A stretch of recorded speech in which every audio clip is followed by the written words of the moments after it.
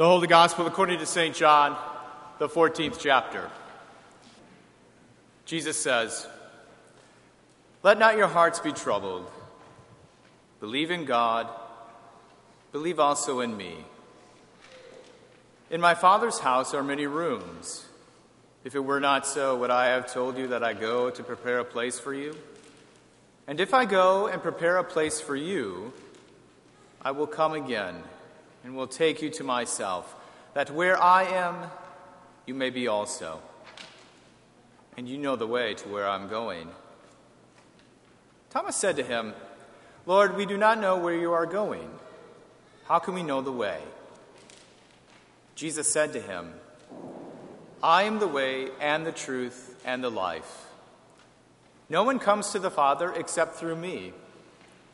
If you had known me, you would have known my Father also. From now on, you do know him and have seen him." Philip said to him, "Lord, show us the Father, and it is enough for us." Jesus said to him, "Have I been with you so long, and you still do not know me, Philip? Whoever has seen me has seen the Father. How can you say, 'Show us the Father'? Do you not believe that I am in the Father, and the Father is in me? The words that I say to you, I do not speak on my own authority, but the Father who dwells in me does his works. Believe me that I am in the Father, and the Father is in me. Or else believe on account of the works themselves. Truly, truly, I say to you, whoever believes in me will also do the works that I do. And greater works than these will he do, because I'm going to the Father. Whatever you ask in my name, this I will do, that the Father may be glorified in the Son. If you ask me anything in my name, I will do it." This is the gospel of the Lord. In the holy name of Jesus, amen. One of the most beautiful stories in Scripture is the story of St. Thomas hiding his wounds in the wounds of Jesus. You might remember how this happened on the Sunday after Easter. On the evening of the 8th day, as St. John likes to say, Thomas had missed Jesus the first time around on Easter Sunday, when Jesus found his disciples scared and broken and hiding in the dark. Jesus came to them behind their locked doors, and he calmed them with his words, and he blessed them with his touch. When the other disciples told Thomas that they had seen the Lord and that he had touched them with his Holy Spirit and wrapped them up in heavenly peace, Thomas said, "Unless I myself push my finger into the holes where the nails broke his hands, and unless I myself slide my hand into the slash where the spear poked his side, I don't believe it." So on the 8th day after Jesus rose from the dead, on the Sunday after Easter, Jesus came back, and Jesus let Thomas have his way. "Go ahead," said Jesus, "go ahead. Put your finger inside this mark and slide your hand into this slash, and then trust the touch." "Go ahead," said Jesus. "You can hide your wounds inside my wounds." And Thomas did. And then he said, "Thank you very much. Now "You are my Lord, and you are my God." It is not perfect, I know, but it is progress. Because from the gospel for today, we know that St. Thomas had been carrying his wounds around for a very, very long time. Sometimes it seems that the longer Thomas knew Jesus, and the more he saw and the more he heard, the more he struggled. You remember a few months ago during Lent when Jesus told his disciples that they were headed back to Jerusalem. And Thomas famously said to the others, "Let's go along and die with him." But they did not die.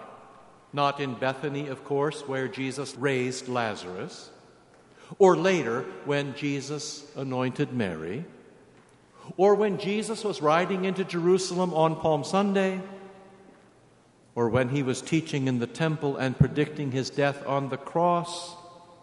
They did not die, and for a while Thomas held up fairly well.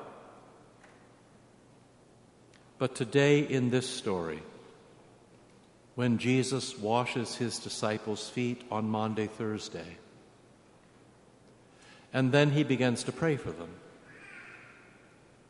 Thomas's own wounds become so heavy that Thomas finally fell apart.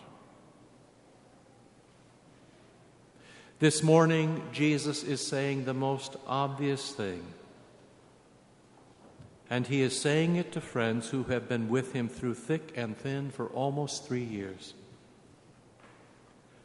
Trust my touch, and your heart will go calm. Trust my words, that I am taking you home with me, home to your heavenly Father, and all will be well. Jesus says, just trust me. But Thomas is undone by that. Lord, we do not know how to trust you. Lord, we do not know the way. And Jesus lovingly replies, "It's all right, Thomas, because I know the way. Actually, I am the way and the truth and the life." And this is where our saint of the day, Saint Philip, begins to get nervous. Philip says, "Lord Jesus, if you would just show us the Father, if we could just have a glimpse of him, that would be enough." And again, Jesus kindly and patiently replies, "It's all right, Philip. I know the Father, and it is, as I said before, I and the Father are one." But Thomas never comes free of his wounds and his worry until today. St. John Paul II once said something like this: "Scientists see the world as opaque, but saints see the world as transparent." Please do not hear that as a criticism of science, especially if you are a scientist. I don't think John Paul II meant it that way, and I certainly do not mean it that way. He just meant that scientists and saints play by different rules, and they do different jobs. Maybe Jesus meant something like that when he said to St. Thomas and to St. Philip and to St. James and to all the other apostles, "Wait, you're believing me because you've seen me? Okay, that is not perfect, but it is progress. Still, blessed are those who have not seen and yet believed. And this, of course, is where you and I come in. We certainly are not St. Thomas or St. Philip or St. James. We were not in that shuttered room on the 8th day, and we do not get to see the holes in his hands or the slash in his side, at least not the way a scientist would see them. But this morning we are blessed, and we do have peace. So why? What did happen? What was the way? Because just like Thomas, Jesus lets us hide our wounds inside his wounds. And that is the reason that today we are blessed. We are blessed today as those who have not seen and yet believe. We are blessed as those who have not seen, at least not seen like a scientist or not seen like Thomas. But still, we hear his words and we trust his touch.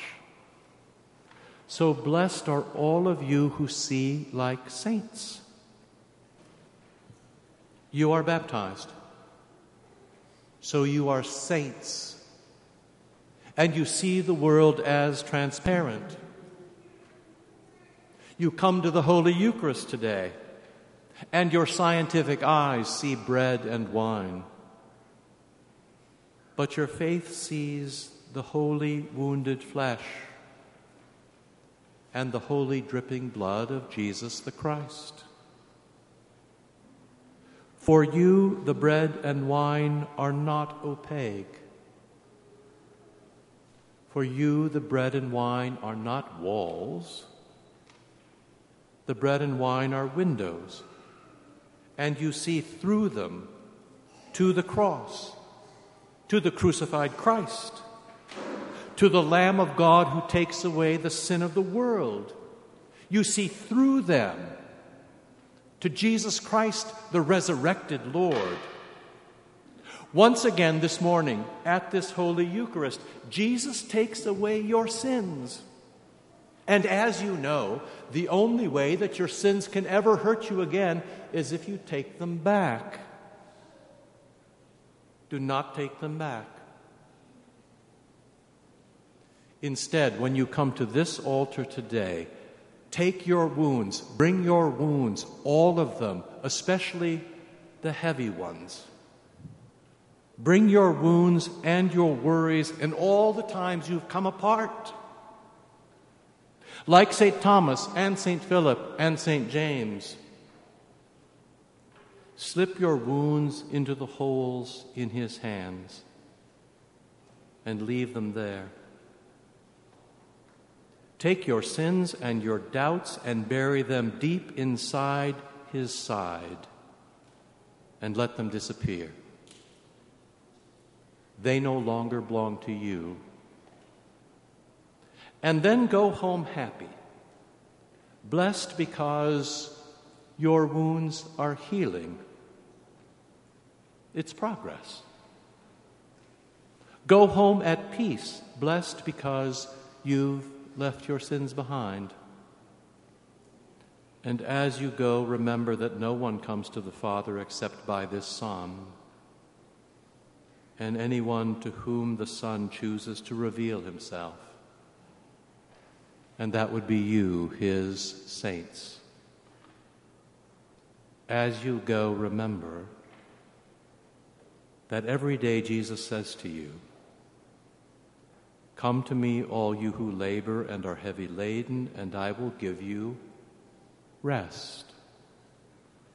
Take my yoke upon you and learn from me, for I am gentle and lowly in heart, and you will find rest for your souls. For my yoke is very, very easy, and my burden is very, very light. In the holy name of Jesus, amen.